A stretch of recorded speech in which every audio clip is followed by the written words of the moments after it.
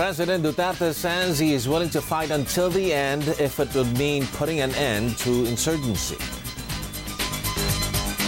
Zamboanga region facing a security threat from the alleged mastermind of the Sulu blasts. And India surpasses the United States for the highest single-day rise in COVID-19 cases. Good afternoon, I'm Ron Cruz. Dateline Philippines begins right now. The Philippines will fight for peace for now. That declaration from President Rodrigo Duterte following twin attacks in the province of Sulu that left at least 15 people dead. Mr. Duterte says the attacks will only further strengthen the government's resolve to crush lawless elements. During his visit to the town of Jolo, Duterte knelt and kissed the ground of the blast site in memory of soldiers and Filipinos who were killed by the blasts. He also vowed to give the military all the support they need to fight terrorism. I will end my speech with an appeal that if we cannot really agree, then we fight. And we fight hard hanggang magkaubusan na. Maybe by that time, kung ubos na ang lahat, wala ng giyera. Sa pagka ngayon, hindi ko mapigil ang mga sundalo ko kasi may mission sila. And the mission is to crush the insurgents. Now, more than ever, our nation needs our armed forces to ensure that these terrorists will never succeed in their pointless goals. By choosing to fight for your country here in Sulu, you honor the ultimate sacrifice of your fellow soldiers and the countless others who fought before you. Last week's twin explosions in Jolo were the first public bombing since Duterte signed into law the anti-terror bill. No one has claimed responsibility for the attacks, but the military has identified 2 female suicide bombers. 6 members of the Abu Sayyaf's Radulan Sawajan group have surrendered to the Philippine Armed Forces. They're believed to be residents of Panglima Estino, Indanan Parang, and Patikul in Sulu province. The military has intensified its hunt for the members of the local terror group, especially Mundi Sawajan, who is suspected to be the mastermind of last week's bombings in Jolo. Meanwhile, 3 soldiers were wounded during a clash with the Abu Sayyaf last weekend.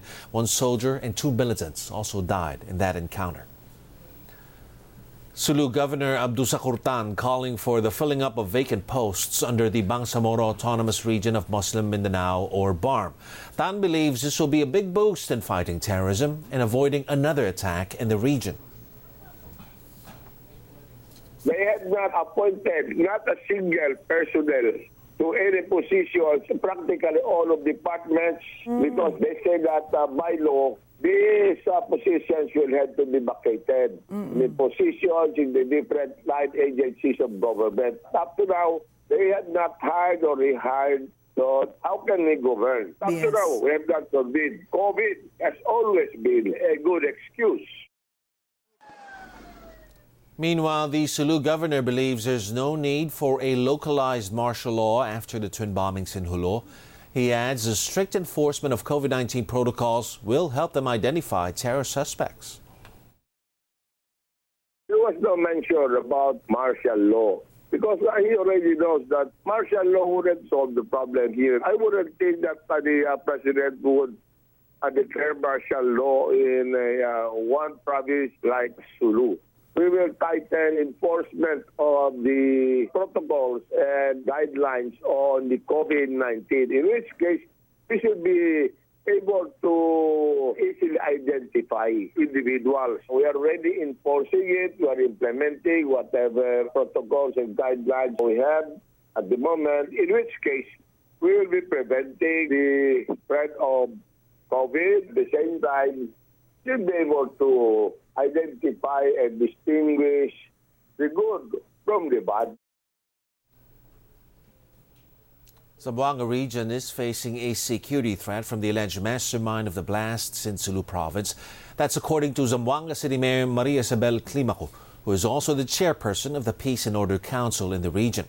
Abu Sayyaf bomb expert Mundi Sawajan, the alleged brains behind the August 24 blasts in the Jolo Town Plaza, has reportedly escaped from Sulu with 2 Indonesians.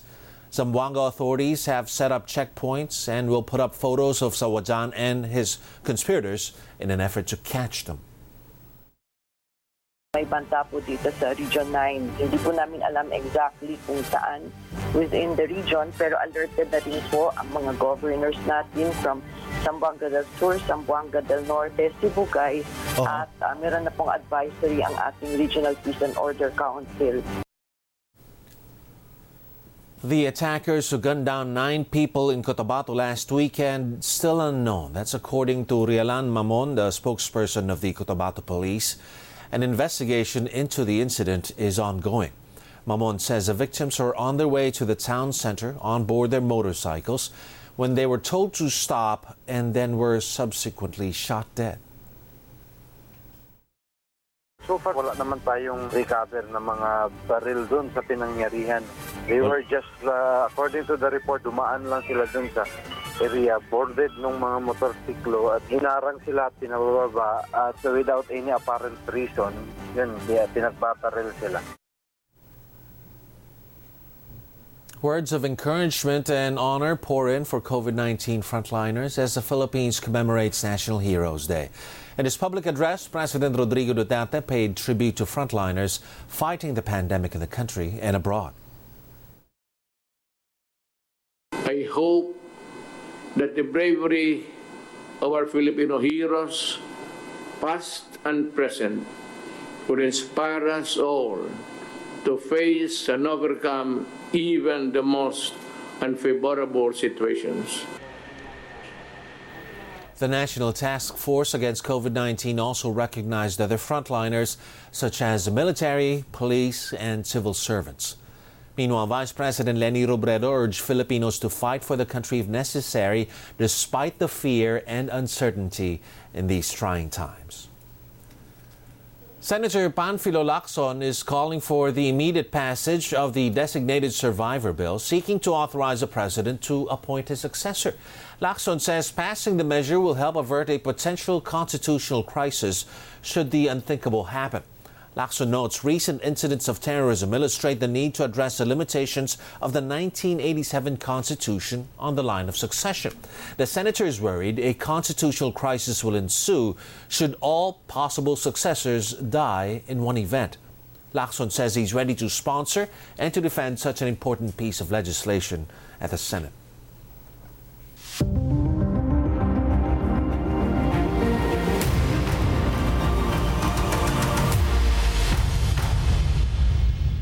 The 2-week-long General Community Quarantine or GCQ in Metro Manila and nearby provinces set to expire tomorrow, Tuesday. Malacanang is yet to say when President Duterte will announce the new quarantine protocols across the country. Health Secretary Francisco Duque III has said the Philippines could not afford to return to a strict lockdown because of its negative effect on the economy. For San Juan City Mayor Francis Zamora, Metro Manila should remain under GCQ. Hindi dapat biglain o madaliin ang pagbababa ng quarantine status natin. Ang importante ay merong maayos na balanse ang ekonomiya at kalusugan ng mga tao. President Duterte expected to name the new chief of the Philippine Health Insurance Corporation or PhilHealth tonight. That's according to Senator Bongo, who was the president's longtime aide. Presidential spokesperson Harry Roque said the president is looking for someone who can rid PhilHealth of corruption. Duterte recently accepted the resignation of Ricardo Morales as president and CEO of the state health insurance firm. Morales is undergoing chemotherapy after being diagnosed with cancer last February. India records over 78,000 new cases, the highest single-day spike in the world, bringing the country's COVID-19 infections to over 3.5 million. This is also the 4th consecutive day the country reported over 75,000 infections. The country's death tally is currently at 63,498. The spike comes just as India moves to ease its pandemic-induced restrictions nationwide in an effort to revive its economy. The health ministry says its strategy involves testing aggressively, tracking comprehensively, and treating efficiently. Yet doctors say there may be more undetected cases as getting tested for the disease becomes taboo. The virus is now spreading fast in remote areas, and experts warn that September could be India's most challenging month yet. The U.S. nears 6 million coronavirus cases. That's nearly a quarter of the planet's total.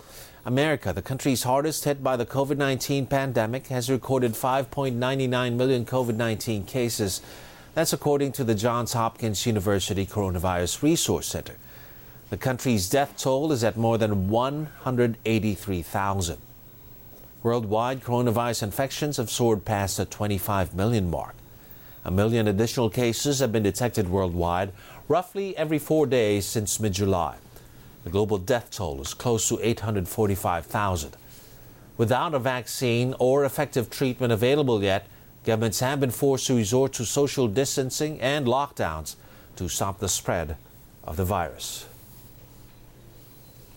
Thousands gathered in Mexico City demanding the resignation of President Andres Manuel Lopez Obrador.